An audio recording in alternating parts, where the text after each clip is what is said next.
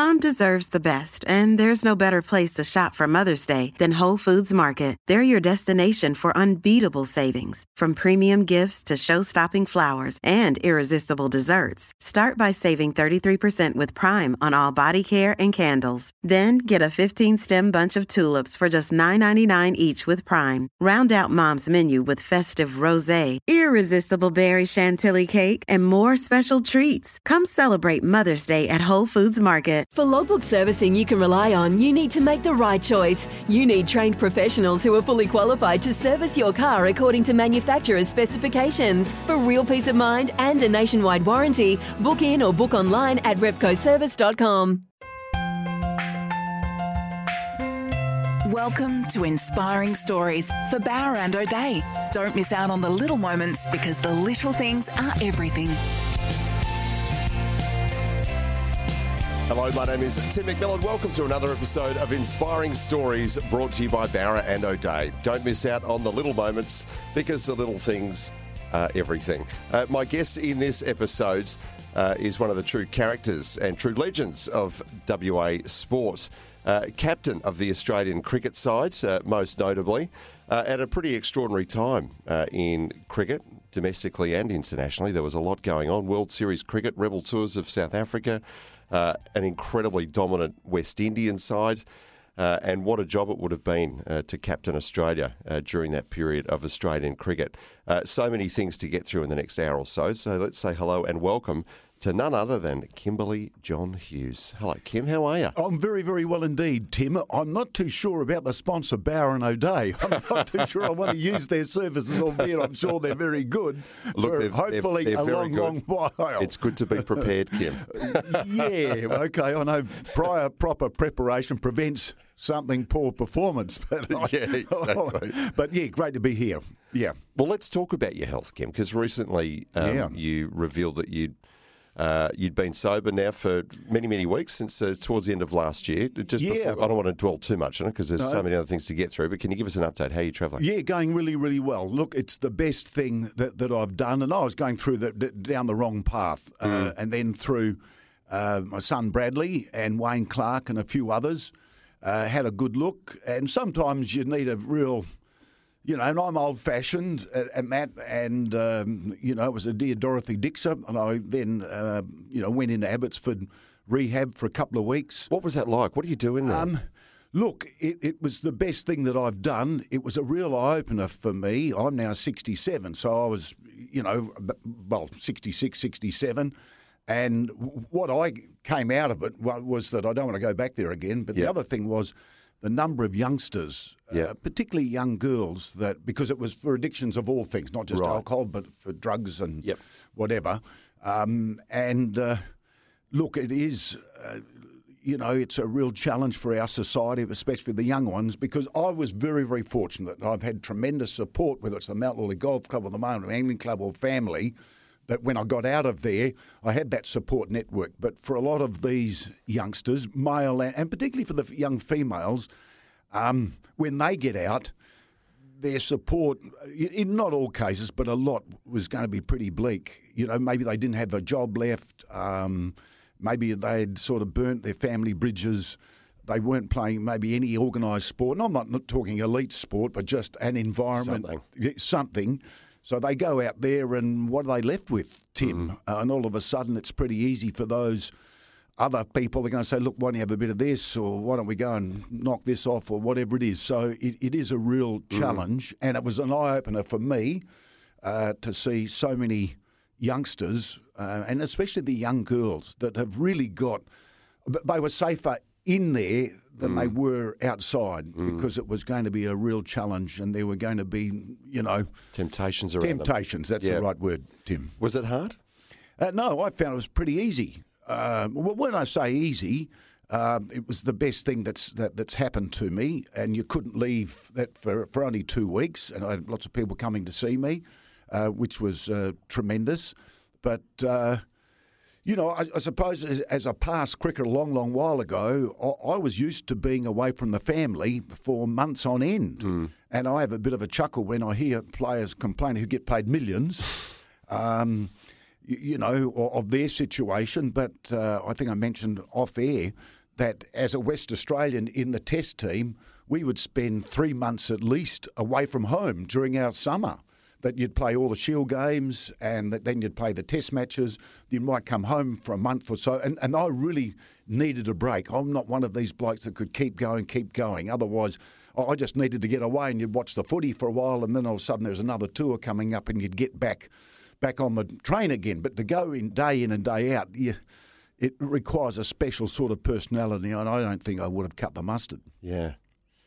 Well, it's great to hear you going well anyway. Yeah, look. Has your golf game improved? Well, hopefully today. I'm out there. It's a shotgun start, and we all play for dollars and cents. And it's one of the great things about the Australian attitude. We all come in within a 10 or 15-minute period, and you're playing for your dollar bets and $2 bets and all the BS that goes on with a bunch of blokes. It is fantastic, and it's been one of the real godsends for my recovery, and I thank to God that I'm a member of the Mount Lawley Golf Club. Yep, good people to have around you. Yeah. From the now, let's go right back to the very beginning. Born in Margaret River. Yes. The first child. Yeah, the family. Dad was a school teacher. That's right, born on Australia Day. And I do say at some of my talks, that's why we have Australia Day. I've got a very, very vivid imagination. But I got asthma very badly as a littlie. Right. And then, so Dad, being a headmaster, every 3 years he sort of got a promotion, and we went out to Ongerup and Balladoo, and every town we went to, Mum and Dad had another child. Thank God we only went to 5 schools.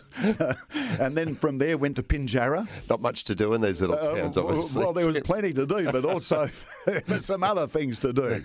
And then from Pinjarra, I was at their grades 2, 3 and 4, and then up to Geraldton in grades 5, 6 and 7. And then we moved down to Floriat Park. Yeah. And I went to City Beach High School. So I've been in Perth since I've been about 13. Prior to the move down here, though, yeah, you started to get noticed and recognised as a promising young cricketer in Geraldton, right?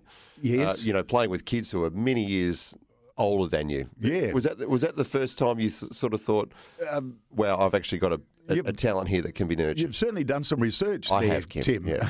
Because my attitude was, if you didn't play sport, you went to the library. Yeah. And in those days, the libraries and librarians weren't too flash. Now, hopefully there's no ex-librarians out there thinking, but things have improved since then. But I played in the under-16 competition for Bluff Point, and our former premier, Jeff Gallop was the captain. Yeah. And I played on Malfoyd. Yeah, Malfoyd is the captain on Malfoyd, which was a tremendous surface. Yeah. Because it's very true. And if I had my way coaching youngsters, I mean, turf can be very good, Tim, if it's flat and true. But sometimes it's not. But on Malfoyd, providing there was no bubbles, it was nice and true. I was blessed with God-given eye-hand coordination, and I had a passion for it. I came down with the Geraldton District's under-16 Country Week side, and it was my first visit down to Perth, and we stayed somewhere in East Perth there in a travel lodge or something like that. And I can still remember a fellow called Gary Rodwell. Isn't it amazing how you still remember some name? Yeah. And he was a large-ish guy, and he would drink that much Coke and that many burgers and all that sort of thing, and I just have the old ham, cheese and tomato toasted sanger. And we played out at Hale School, and it was my first sort of experience on turf, and the wickets out there were absolutely fantastic. And they were great. They were great days. Good days. You know, I hit a ball on a string. I'd read a book on how to play cricket by Sir Donald Bradman, and you just mixed in with your mates. And my brother Glenn.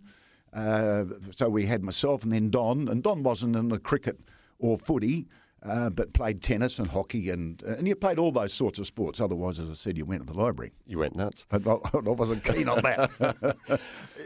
Some of those other sports you were also pretty gifted at, weren't you? I mean, tennis, you mentioned hockey. Yeah. Footy. Played at footy. Your dad played for Subiaco. Yes, he did. And at what point did you think, cricket's got to be my focus? Well, Dad played less than 50 games. And I was a bit dirty on him that he's no longer with us. But and my hero was Austin Robertson Jr. Yep. And Subi were blinking hopeless in those days. But if you'd played 50 games, you could have father and son. Yeah. And I lived in Floreat. I played at Floreat under actually Ross Glendinning's father, Angus. Right. Glendenning. And FP, Floreat Park, meant for front position. And I always remember it, Mr. Glendenning, he was a wonderful man. But I won the under-18 medal in the Claremont district, and for that I got a $1,000 scholarship from Dennis McInerney. Which was no small amount That was in those days. an absolute truckload. I was only 17 and I bought a car, a blue Hillman Super Minx. And it had one of those flick-out indicators on the side, I don't know, whatever it is, and that would get me to Greylands. That's Teachers Training College, not mental hospital, although sometimes people would begin to wonder. I was born to teach. You know, I wanted to be like my father and teach. And I played footy at Claremont because of the scholarship, so I was very fortunate. I played, actually, my first year at Teachers Training College, Tim, I broke my C2 vertebra, which is called the hangman's vertebra. Normally you're dead. In an accident at college by a fellow called Rod Elmer, who I played cricket against. We said something about one another's girlfriends, and because this is a nice radio station, I won't say what we said, but he flipped me over by the legs on the other side, broke my neck, and someone else, Alan White, might have been, pulled me up by the arm. I walked out of the old rec room, went outside, and they lay me down and put a pillow underneath my neck. They tried to kill me 3 times. I spent 3 or 4 months in rehab at Shenton Park with a brace up over with weights on it, and fortunately break men's very quickly rather than nerve damage. And I played footy back again in 4 or 5 months, but couldn't run out of sight in a month of Sundays. And I won the medal as a midfielder. I could kick both. I was a natural left footer, but could kick both feet. But they played me at full forward, and I was about a foot too short for that. And I remember going past the bloke in seconds, went to dodge him, and he hit me in the guts. I nearly crippled over. And I wasn't interested in doing pre-season training. So I thought, well, I love my footy.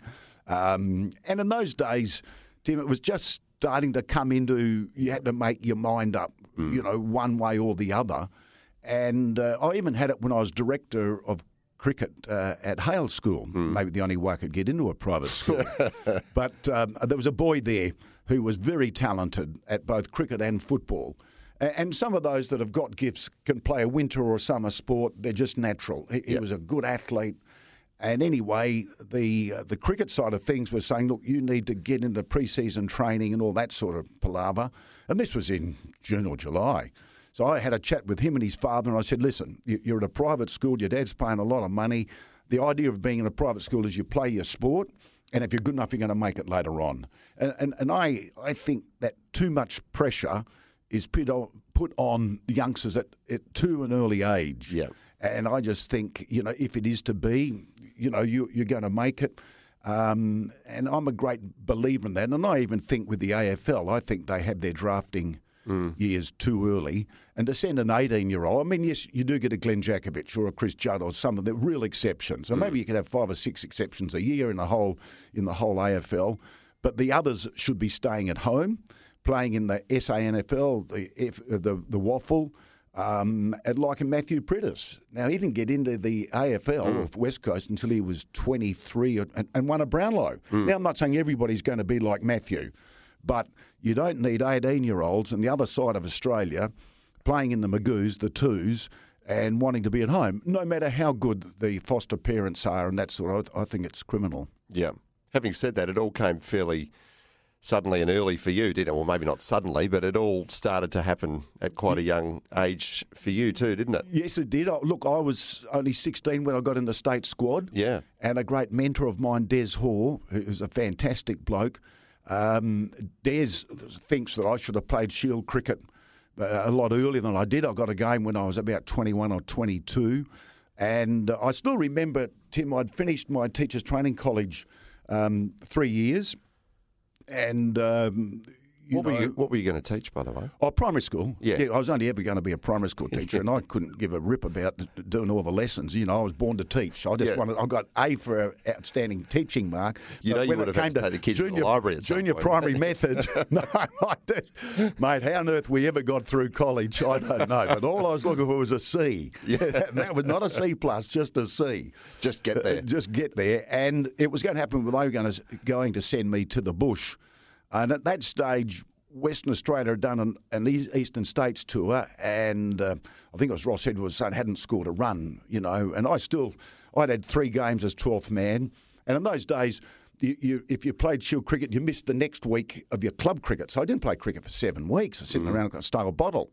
And anyway, I got an opportunity to go to South Australia, which I did and I went over there, had my 21st birthday in South Australia, and Sir Donald Bradman gave me a call and wished me happy birthday, and I've got a letter. That? Yeah, wow, it's like God. Do you remember? Remember the entire conversation? Well, I at another stage when I was having some challenges as a captain, I asked for his advice, and he invited me around to his place to have dinner with he and Lady Bradman. Yeah. And I'm thinking, Jesus Christ, don't swear, don't do this, don't burp, don't blah, blah, blah, blah. I'm like, you're going to meet God. Yeah.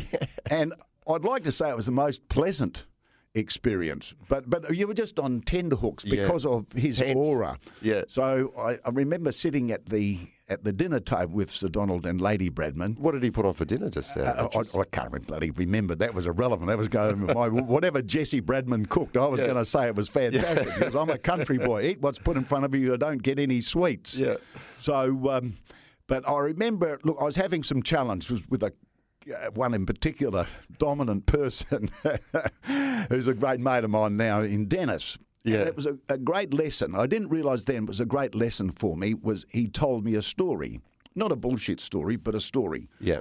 And he said after the war and after the Bodyline series, well and truly after that, they were playing in England, and Nugget Miller, who was a free spirit, one of our greatest Australians, was starting to bowl some bounces to one of the Edriches in a county game, and Sir Donald came up and said, mate, no more of that. Well, that was like, waving a red rag to a bull. And Nugget said, well, so anyhow, we bowled a few more in the next over or something. So anyway, Sir Donald took him off, no more bowling in the county match. Anyway, they came to Lords, a pretty significant place, home of cricket, and Sir Donald threw the ball to Nugget, and Nugget said, I've got a bad back. In other words, up yours. Yeah. Didn't bowl. Anyway, Australia had to tour South Africa after that. Well, guess who didn't get picked? Nugget Miller. Now, it was a great lesson, but I wasn't Sir Donald Bradman. But I always remember going there, and I've still got a letter that he wrote me. Brilliant. Which is very, very special. Yeah. So great memories. That's a great memory. And on that note, let's take a break. This is Inspiring Stories. Kim Hughes is our special guest. Plenty more to come right after this. You're listening to Inspiring Stories for Bowra and O'Dea. Don't miss out on the little moments, because the little things are everything. Inspiring Stories for Bowra and O'Dea. Don't miss out on the little moments, because the little things are everything. Good shot. A fine shot and a great 100. That. You'll see a lot of hundreds in Test cricket, but you won't see too many gutsier ones than that. 9 for 198. Kim Hughes a level 100, and there haven't been too many innings for teams where a player has dominated so much. 100 out of 198. Welcome back to Inspiring Stories, widely regarded as one of the greatest Test innings of all time. And the man who scored those runs is our guest in this episode, Kim Hughes. Kim, I'm sure you don't mind hearing a bit of that again. Mate, have you got 5 hours for me to tell you all about it? Was it 198 balls? Talk us through every one of them. Look, it does. It still sends shivers through my body. Wisden, I think, ranked it as the 9th best innings ever played in Test cricket. The absolute Bible of cricket. Yes. But, let's go through this in a little bit of detail. I know there's other stuff to talk about as well, but Australia were, 3 for 8? It's Boxing Day Test. Michael Holding, Joel Garner, that extraordinary... Crofty, Andy Roberts, just a couple of scrubbers. Yeah. And the wicket was a shocker. Yeah. Ian Johnson was the curator, and it was like talking to a brick wall to Jono, because we used to... When they watered it at the end of a game, there were puddles everywhere, like little islands, and it just wasn't even. And the the worst surface to face good quick bowling is on a wicket that's up and down. And we were 3 for 8 and then 5 for 30 or 40, whatever it is, it doesn't matter. And I think because of my coaching through Frank Parry was more mental than anything else. And there's a great saying that fortune favours the brave. Yeah. But you've got to have the gahulis to decide to do it. And I thought, well, if I'm going to stay here for a while, I may as well try and play a few shots. Well, you did too. I mean, some of the shots were extravagant, weren't they? Well, the thing was, because we were born and bred on the whacker, where you never played on the front foot, not unless you wanted to keep your head on your shoulders. So you can play well off the back foot. And I think that me starting to play a few shots, the West Indies maybe lost a little bit of control or whatever. And... as I said, fortune favours the brave. But I can still remember, Tim and your listeners, that we were 9 down for, I don't know, about 170 or something like that. Terry Alderman was there with you, well, Terry wasn't a rabbit. He was a ferret, which someone said to me the other day was something that goes in after the rabbits. That's how good Terry was as a batsman. So anyway, I did the usual thing. I met the incoming batsman, Terry. I said, good luck. And as I turned back, I said, you're going to bloody need it anyway, Terry. So out we go, thinking that he'll get knocked over first ball. Well, as it turned out, Terry and I put on about 25 or 30, of which he might have got 2 or 3. It doesn't matter. And it's one of those things where I'm sure your listeners can relate to. It might be in footy where, with 5 minutes to go before three-quarter time, you might be 5 goals behind, but you kick a couple of goals, so you come into the huddle and sort of think, well, boys, we're on a roll here, sort of. So we'd turned very average into something. And we only had about an hour to go. And there wasn't a huge crowd, but there was the MCG and the great Dennis Lilly. And they had, they normally had Greenwich and Haynes, 2 of the best openers, opening combination of all time, with Langer and Hayden, all those sorts of champions.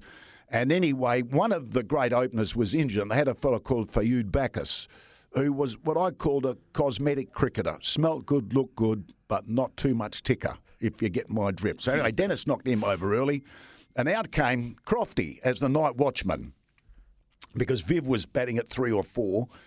Might have been. Anyway, out came Crofty. So we said to Dennis, look, get into this.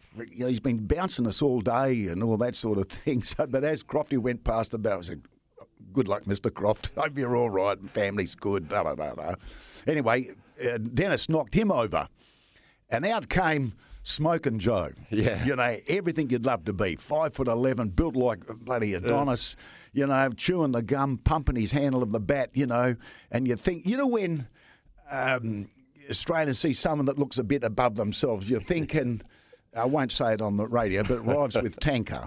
So anyway, and we're all in the slips. Dennis is by the last over. Now, I know psychologically you'd be thinking, well, hit it to me. But if Greg Chappell said, who wants to be third man, there would have been 6 of us, because you're thinking, whatever you do, don't nick it to me. Nick it to Marshy, he never drops it. Nick it to Greg Chappell, he never drops it. But for God's sake, don't nick it to me. Because, if you nick it, he nicks it and you drop it. And as it turned out, the very last ball of the day, and Viv saw it so early and just sashayed across, got an inside edge onto the dollies. Yeah. And we got them, and they were then 3 or 4 for not many, but we all rush off the ground, and Rod Marsh is trying to kiss people. That's an ugly look with a big moustache that he's got. We all raced up into the rooms, and, such were the days. And we were staying at the Travel Lodge just up the road, and we all had a few drinks. We thought, Jesus, now, Tim, in the end, we won the game. Yeah. Bruce Yardley, I think, long may he rest his soul, he got 4 or 5 for in the second innings, and possibly it's one of the very, very, very few times that the West Indies have been beaten with that great side when the conditions suited them. I know they've been spun out, but not when the wicket suited them. And it was possible. Well, I think the greatest swing that I've ever played in. Yeah. Irrespective of my innings, but it was just, and it's a memory that I will always hold. Yeah. Well. Happy to play the audio and keep have playing you it, mate. Just keep do it as a commercial every break. now and again. Let's go back a little bit. Your passage into the Test team. Do you feel in hindsight that you got there too young, too early? Were you ready for that kind of stage? I mean, it was an extraordinary time in cricket. You mentioned the West Indians at the time were just almost unbeatable. Well, they were, but I was ready. You know, I'd played in the great West Australian side. 7 of the 11 playing for Australia came from Western Australia, the Magnificent Seven. Yep. And we allowed a few scrubbers called Greg Chappell and Tomo and Alan Border maybe to fill out the numbers, just like New South Wales used to do. So, and in those days, Tim, all your test players were playing Shield cricket. Yep. So there were some, apart from the West Indies, if you had to face in Shield cricket, Michael Holding was playing down in Tasmania, Imran Khan was playing in New South Wales, plus all the other Australian bowlers, and you'd go into the test scene and you'd facing bustling Bobby Willis, and you thought, geez, I've got to play this a bit more. It was tough competitive cricket, so there was not a big jump. Yep. There certainly was when you played the West Indies. But no, I was ready. I was 12th man in my first game on Boxing Day Test match.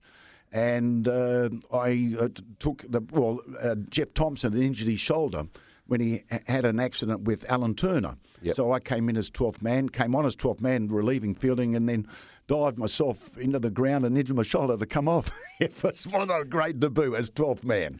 But it was at the G. Do you remember your first Test innings well? Yes. Well, it was fleeting.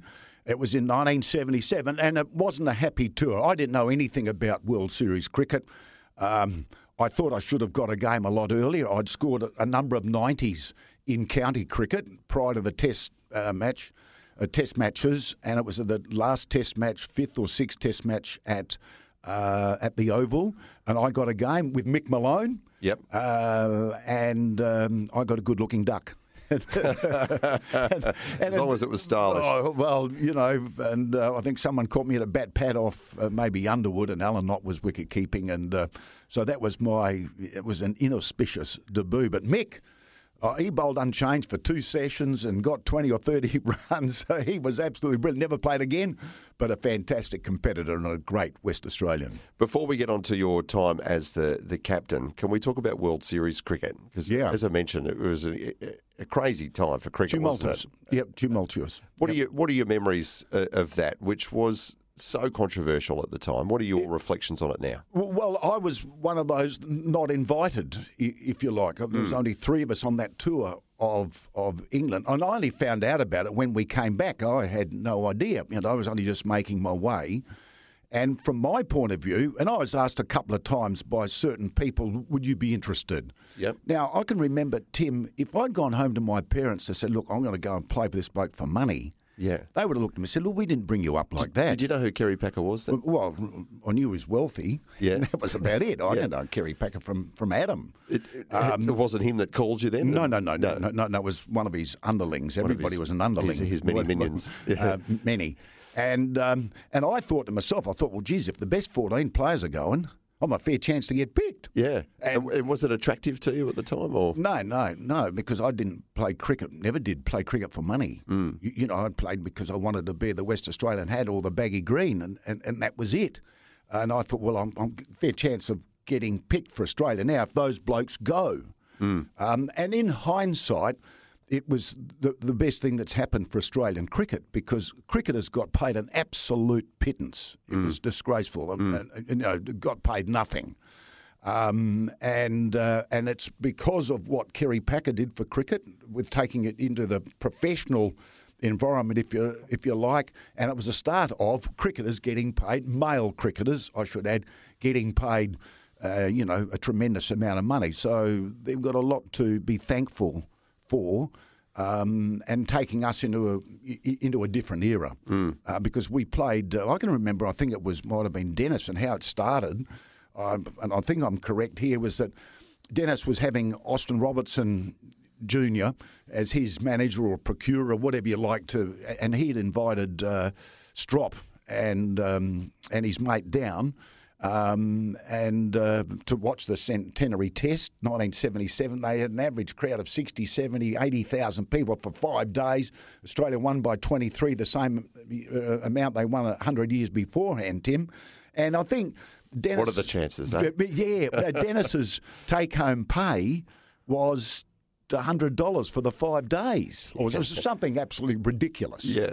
And I wasn't playing, but Hooksy, I was 12th man in New Zealand, and came back, and then David Hooks had got his 500s in a row or whatever, so he came into the team. So I didn't play in that, and then World Series cricket happened. But, I mean, they got paid an absolute, a pittance. Yeah. we'll talk about the captaincy right after we take a break. That was, again, another tumultuous period. And of your 28 tests in charge of the Australian team, Kim, 20 you had to play away from home, as I understand, which is pretty tough. But we'll get into that right after we take a break. This is Inspiring Stories. Kim Hughes is our special guest. Back with more right after this. You're listening to Inspiring Stories for Bowra and O'Dea. Don't miss out on the little moments, because the little things are everything. Inspiring Stories for Bowra and O'Dea. Don't miss out on the little moments, because the little things are everything. Welcome back to Inspiring Stories. Tim McMillan is my name. My special guest is Kim Hughes. Kim, captain of the Australian cricket team. After the Prime Minister, it's about the most recognisable position in the country, isn't it? Well, it is. It is our national sport. Yeah. There's lots of different football codes, but it is, apart from our Prime Minister, the Australian cricket captain. And I'm not being biased here, because I have been one, but it is. It is our national sport, played in all states. And how did you go with that when it was first placed upon your shoulders? Well, I can remember. I can remember I'd captained, I think, North Perth. As a 21-year-old. A couple of games, and then I went down to City Building Society as the loans manager. That was interesting, and I thought when somebody rang up about bridging finance, they wanted to build bridges, and I thought, Jesus, mate, I don't think they're going to build too many bridges. And yes, you may laugh, but I went on to captain Australia. But anyway, I was vice-captain of the Australian side in World Series cricket days. Graham Yallop was the captain, and Rodney Malcolm Hogg, who is living over here now in Western Australia, he's seen the light. Finally, and the lights are on, but no one's home. Certain time for Hoggy. You've got to be a bit mad to be a quick bowler. It's a brutal environment. So anyway, Hoggy had the irrits. We had a drinks break and that sort of thing. And Hoggy had the irrits with Graham Yallop. He was maybe breathing. And Hoggy said to Graham, he said, right, you now out the back of the Adelaide Oval and I'll punch your head in or something like that. I thought, Jesus, mate, if he does that, I'm then the captain. So anyway, I thought, God. And then we came to Western Australia against Pakistan, and I was vice-captain. I was made captain. That's right. And Andrew Hilditch was the vice-captain, and I did my ankle, throwing some cricket balls to one of my mates in the nets or something like that, and we beat Pakistan, and they had Imran Khan and Zahir Abbas and Asif Iqbal, all that sort of thing. So then I was made captain at the age of 25, the second youngest person ever done that, to go to India. Yeah. Now, I spent 11 weeks in India. We had Bob Merriman, who was from Geelong, who was involved in the Victorian committee there. And we had a bloke who sort of rode on the lawnmower things, doing lawn mowing, and Frank Hennessy, and he was sort of the masseuse. And that was our support staff. Yeah. For 11 weeks. It was the greatest education that I've ever been. Now, I've always had a positive attitude, because I think Frankie, even if I've made a duck, he said it was the best made duck of all time. I always felt like a winner. Yeah. And you cannot consistently perform in a manner that is inconsistent with how you perceive yourself. And if you perceive yourself as a winner and doing good things, guess what? The good things will eventually come your break. You just got to hang in there long enough. And I've got the record that most number of runs ever scored in India by an Australian, and that's when they had their own umpires. And I have a bit of laugh with footballers talking about home ground advantages. Now, you're playing at, Madras or in whatever, other parts of big cities. Chennai. Calcutta, whatever. Madras, Calcutta, Bombay, Mumbai Stadium. And, when you've got 70, 80,000 people appeal, the 11 Indian umpires, fieldsmen, and the 2 Indian umpires appealed, you're in for a pretty tough day. You're forgiven for that and I can understand why, but you would support the home side. But I went there with a positive attitude. You didn't have any support. You got on with the job. And I survived and did really, really well in India. I remember one day of the press conference, Tim. I can sit here all day. I've never written a book, but maybe some of these stories, And I was sitting in a wicker chair. Very English. A lot of the days in those days, because I think they gained their independence in 1954, and they have celebrate their National Day on our Australia Day as well, I think. And anyway, there was another wicket on Kim chair. Hughes Day. On Kim Hughes Day. That's very, very good. There was a wicket chair next to me, and there must have been 100 blokes. They've got 2,000 daily newspapers. That was back then. Yeah. And they're all sitting in there and answering questions. All of a sudden, this bloke starts asking question after question after question. So I'm thinking, yeah, I'll answer that, So after a while, I just said, well, mate, which paper or who are you from? And he said, oh, no, I sports fan. He just come in off the street. He just came in off the street, sat down next to me, and all the others just sat there and listened. He just took over the whole thing. Brilliant. I could tell you that many stories about India. Yeah. And I'll tell you what, the greatest education of all is travel. Yeah. And until you leave Australia's shores, and it is difficult now, you don't realise how lucky we are to be in Australia, but particularly Western Australia. And my attitude is, if you don't like it, live somewhere else. Quite happy to give you an open clearance. There you go. And don't come back. That's your one-way green card. Well, mate, if you don't like it, God, we got sunshine, fresh air, fresh water. You can get a job if you want to get a job. Your kids go to school. You do this, you do that. The world is your oyster. What more do you want? You need a job in the Tourism Bureau or something. Yeah, well, I tell you, I'm a great believer in the benevolent dictatorship. I hear what you say, but this is what we're going to do. I like that. You were, I suppose, as people sort of reflect on your batting style, using your feet. Advancing down the wicket, getting to the ball is one of your sort of trademark traits. Yep. Was that something that you really developed in that time in India, having to play a lot of spin on spinning wickets? On really India? turning wickets. Yeah. And it was. And I think, it gets back to Frankie. I always thought the wicketkeeper was wasting his time because I wasn't going to miss it. Yeah. That wasn't me being a drop kick. That was just me being positive. Why would I miss the thing? Yeah. And he just taught me some lessons. Your head's the rudder, your Did you body's get stumped the ship. very often? Very few. Very, very, very, very few times. I mean, there was the odd one, but, sometimes.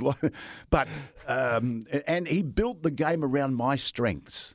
And I think that's important. And I see some players batting today and I could solve their issues in about 30 seconds. Just because you have the title of coach, it doesn't mean you can coach. And I'm not going to mention any names, but Frank built the game around my strengths. And I think it's one of the, I was very, very fortunate to have somebody like him. And I was an excitable sort of a person. And I learned maybe later in my career, I used to get excited, and some sort of, I remember Rod Marsh and John Inverity and maybe Ian Brayshaw brought me in earlier on when I was getting out at 30 and 40, They said, look, listen here, Knuckle, you've got to bat there for 4 hours. We want you to bat for 4 hours, not bloody 40 minutes or something. I said, yeah, because after 4 hours, you're going to be, you're going to be 100. So that went on for about half an hour. Now, I can't see 30 in front of me, but now I'm going, yep. So anyway, they said, now, how many are you going to be after 4 hours? I said, 400. I walked out the door. I thought, what an idiot. But what I did learn was just out of reach, not out of sight. Yeah. And, I learned this later through somebody else, is that everybody panics. The key is to panic last in elite sport. Everybody, gets a bit edgy. So what I learnt in the end is to have a SHIT bin for SHIT thoughts. So if I got to 35 and I'm starting to think, geez, I should have put that ball away for 4 or hit that for that and I missed out there or whatever, what I've got to think of, I'm 5. Now, I could see 10 just out of reach, but 100 was a long way away. And then you get back on track again. Then you get back into the rhythm because no one would ever go from 0 to 100 always in rhythm. There are little hiccups, little trenches where you go. It's how you get out of that. And I learnt that bin is very important. Everybody panics in elite, but the key is to panic last. The bowler panics, the batsman panics, but as long as you think, oh, well, I knew I was going to put it in the bin. Put it in the bin. Get back focused. I'm on 27, on 7. Get to 10, and then you get back into the groove again. Sounds pretty simple. Yeah, simple philosophy. Yeah. Hit the ball. Watch ball, hit it. Footy, they've got it, we've got it. It's in dispute. The rest is a load of shit. I've said it. Mate, honestly, get rid of half the coaches. Yeah. I mean, honest, it's a simple game. Bowl top of off stump. Yeah. It is, the great players. You're doing a lot of people out of jobs here. Well, mate, honestly, they're simple games. Yeah. And the blokes that play, and the women, sorry about the, I didn't mean to be disrespectful. The men and the women that do it well master the basics. Yeah. Watch it, hit it, and be positive. They were my basics. And if I taught any kids or any coaches, that's it. Watch it, hit it, and have fun. Be positive. You're not just staying in. What are you going to do with it? That positivity was tested, though, wasn't it, when you were captain? You resigned the captaincy after 28-odd tests. You had, there were personality clashes, challenging time to be successful on the international stage. Did that positivity leave you for a little bit? Well, at the end of the day, I had no more petrol left in the tank. Yep. We played the West Indies 10 or 15 test matches in a row and they were in their pomp. The great Alan Jeans, who my business partner, no longer with us, Ken Judge, had a great quote from him saying, I don't expect you to like me, but I do expect you to respect the position I hold. And I was captain. Whether it's not a political thing where you go around, pick me. The cricket board says, look, you're the captain, that's it. End of story. And, it was challenging times. I've never written a book. I've never wanted to, but I will do something for my children so they know who the fossil, that's my nickname with my 4 children and my grandchildren. No.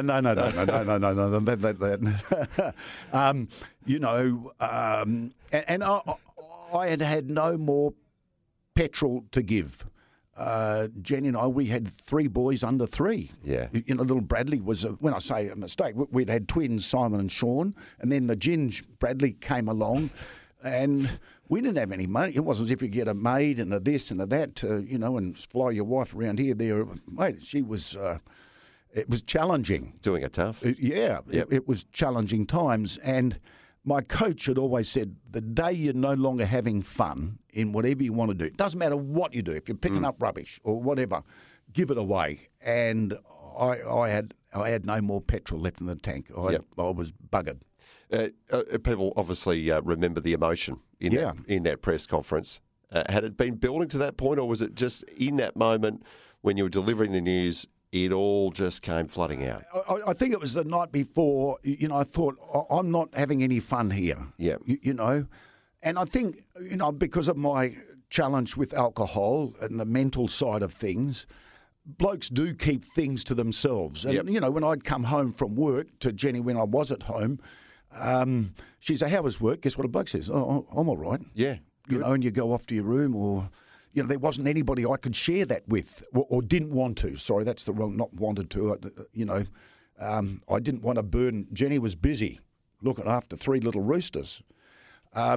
So it builds up on you, and then I'd sort of planned it. I thought, well, we lose this game, and but I can remember going up into my study at City Beach in Drabble Road, thinking, well, what am I going to do for next year? And I thought, I'll get into aerobics, I'll do this, I'll do that, Pilates, I don't know, whatever they call those names then, and get fit. Aerobics, that because, mate, me and leotards, that mind boggles. Knocking out a few grapevines. I was only 31. Yeah. And you look at today, 31, David Hussey and Justin Langer and these blokes, Matthew Hayden, started their careers, international careers, at 29, 30, and you keep yourself pretty fit. You could play until you're 37, 38. I wasn't bowling at all, thank God. But anyway, it didn't happen. Yeah. Yeah. And we'll leave it there for the time being. Let's take another break. After that, I want to ask you just another extraordinary chapter in cricket then was, of course, Rebel Tours of South Africa. We'll touch on that briefly and then wrap things up. Kim Hughes is our special guest. Back with more in just a moment. You're listening to Inspiring Stories for Bowra and O'Dea. Don't miss out on the little moments, because the little things are everything. Inspiring Stories for Bowra and O'Dea. Don't miss out on the little moments, because the little things are everything. Welcome back to Inspiring Stories. Our special guest is Kim Hughes. Kim, the Rebel Tour of South Africa, another extraordinary time for Australian cricket. Yeah. And rebellion in the ranks. Was too much made of it, do you think, at the time? Obviously, cricket then became part of the political discussion. Well, it did. Look, I captained the side that went to England 81. Yes. And, that was Botham's Ashes series. Mm-hmm. I happened to be captain of some of the greatest performances ever by an individual. Lord, and now Sir, and now the Minister for Trade between England and Australia, Boff. Anyway, but what had happened was there was a group of players that were going to South Africa. Yep. And I wasn't one of them. I wasn't involved in any of the discussions. I only found out about it, and I was asked a couple of times, and this was after they'd picked the team to go to England in 85, I think 85, something like that. And I wasn't picked in that tour. And that's when I decided to go down in my study or up in my study and, train and work hard and all that sort of thing. In 85, I was 31, not 41. Yep. So anyway, but what happened was, Tim, is that I think it was Tony Gregg was asked by a certain gentleman to say, look, we need to pick 3 or 4 of those blokes, that are going to South Africa to come back and play for Australia. Yep. The amount of money to go to South Africa was $200,000 after tax. Everybody got paid the same. Didn't matter if you're captain or whatever it is. I'd said no twice.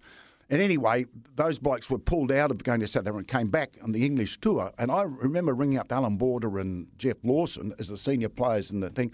And, excuse me, he said, mate, you can't have these blokes. I mean, you're going to go to England for whatever it was, 20%, 30% of what these blokes were getting, and they were not going to be out of pocket, the blokes that came back. Not the bloke's fault at all, but anyway, you can't have that because you've got 2 sets of payments.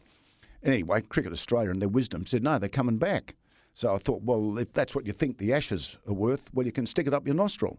So I was the last person to go to South Africa, and I'm absolutely rapt that I went because if at that stage, Tim, that our farmers weren't selling wheat or other crops or whatever, we weren't dealing with South Africa, but fine, by all means. But they were. And I had a trade, happened to be cricket. Yep. And when you think about it, there's 2 things I could get rid of. One would be politics and the other one would be religion. Yep. Because the genocides that are caused by both is just diabolical. Yep. And if there's 2 things you want to promote is music and sport. And through sport and music, but particularly our sport, cricket, it kept cricket alive in South Africa. Mm-hmm. And we've seen what's happened in the rugby, which was predominantly an Afrikaans, a white, use that language sport in South Africa. Now they've had an African that led them to a World Cup victory in 98 or whenever it happened to be, and they just played the Springboks, played us the other day, and they've got an African gentleman that is the captain of the Springboks. So sport does a lot to break down those barriers. And I'm very, very proud we went because it kept fellas like Clive Rice and Mackenzie and Henry Fotheringham and Jimmy Cook and these sorts of blokes, Graham Pollock, alive and playing, and allowed others like Jonty Rhodes and Corey von Zyl and these sorts of blokes, Hansi Cronje, to come in as youngsters and play. And it's one of the great tragedies now that the ICC, well, they're about as useless as the Olympic Corporation. They do absolutely jack. And I mean, the ICC, the International Cricket Council, for God's sake. I mean, cricket in South Africa is really desperate. They do not have a sponsor at all. You mentioned religion and politics there in teeing off there. Yeah. 2 pretty important, influential figures at the time had some words to say about you for going on that South African tour, didn't you? Archbishop Desmond Tutu. Oh, yeah. Called you a hypocrite. Bob Hawke, PM at the time, called you a comforter of racists. Oh, how deeply did that cut at the time? Well, I tell you, I think it was a 60-minute program. Yeah. And this is what television can do to you. I learnt a good lesson. The 60 minutes were with me for 2 or 3 days. Yep. And I did some talks, I did this, did the interviews, that sort of thing. Not once did I even know that Bishop Tutu was going to be talking. Yeah, right. So what they did was then they got Bishop Tutu, because they already had the story written. 60 Minutes had this is what we want to portray. And that's what happens in the media. Now, I am a part of the media, I know. And all of a sudden they planted him in there and cut out, edited, whatever it is, and guess what? Now, I learned from that, if you're going to do something that is very, very newsworthy, do it live. But then you've got to be good. Then you've got to be very, very good because it cuts out the bullshit. And they had already done the story. they said, okay, well, we need this bit there to colour that. It's already coloured in. No. Okay. Yeah, no. And Bob Hawke, well, I was a fan of Bob Hawke, but I thought the way that he treated his wife Hazel was pretty average. Yeah. And so anyway, but if you've got a principle, have a principle. So I suppose all these years on, what I'm reading from this is absolutely zero regrets. Yeah, look, Yep. there are some things that, it cost me my drinking, cost me my marriage. Yep. And I can take you back to City Beach High School and see where Jenny was, lovers at first sight. And, I took her out for dinner last night. We're still very, very good friends, thank goodness. And our 4 children are great friends and all our grand. This year we'll have 4 grandchildren born. Brilliant. And maybe 1 today for Simon's wife, Verity. Wow. Yeah, today. And our daughter Claire had 1. We better let you go then. Jesus Christ, no, I'm leaving that all to Jenny. No, I'm helping the grandsons out. But we've got kids going everywhere. You wouldn't be dead for quids, Tim. Well, you had to make an emergency dash home from Melbourne to see your twins when they were born, so I don't want to have a similar situation here, Kim. God, no. Just lastly, though, I mean, apart from, playing a lot of golf and getting your life back on track, Yep. what else are you doing to pass the time? I know you've done corporate speaking, that sort of stuff. Yeah. Are you still doing that? And what do people get from you? What stories do you mostly share with them? I'm looking at wanting to be an ambassador. That's up to them for MH or MH Connect, Mental Health Connect through Richard Manass and Adrian and under the corporation called Richmond. I have a passion for people. Now, yes, you can teach kids in the classroom, but at the age of 67, I've got an empathy that been there, done that. And was a dill, an idiot, whatever you like, but getting through. And there are lots of men out there that have issues, and it's our generation, if you like. It's not men who say, mate, I'm struggling. And I'd like to be able to do something like that. And it doesn't have to be for older blokes, but for younger, I'm passionate about it. So I'm excited about what's in front of me, and I can't wait. Every morning I wake up and think who I'm going to meet, and if I can be an inspiration to people, well, I'm excited. I've got 4 fantastic children, and I've got about 25 grandchildren. I know they're coming out left, right, and centre here, Tim. I don't know what they're doing in this COVID break. A bit like growing up in a tiny country town, I suppose. Well, it is. Mate, I can't wait for Christmas. There'll be that many grandchildren everywhere, But anyway, you wouldn't be dead for quids. And can I give you one more assignment? Yeah. Please write a book. Because there's too many of these stories to get through in 5 hours, let alone the 1 hour that we've had today. So please write a book. Okay. And don't let anyone censor it. No, it won't be. But, I'm a proud Australian, and I just get a bit frustrated with people that think, and if you don't like it, go somewhere else. Plenty of other books on the shelf you can read. Ticket and don't come back. and maybe a job with the tourism people as well. Kim, thank you so much for your time. Thank you for sharing some of your many, many stories. Appreciate it. And all the best with the future. Beautiful.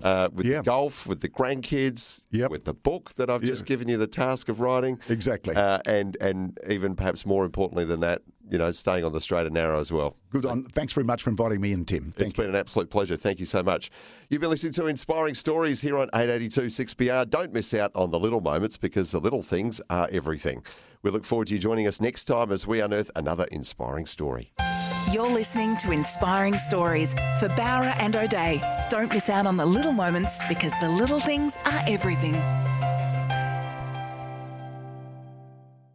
Want to witness the world's biggest football game? Head to iCanWin.com.au, predict Australia's score with a crystal ball, and it could be you and a friend at the FIFA World Cup Qatar 2022 semi-finals, all thanks to McDonald's. Maccas, together and loving it. TNCs apply.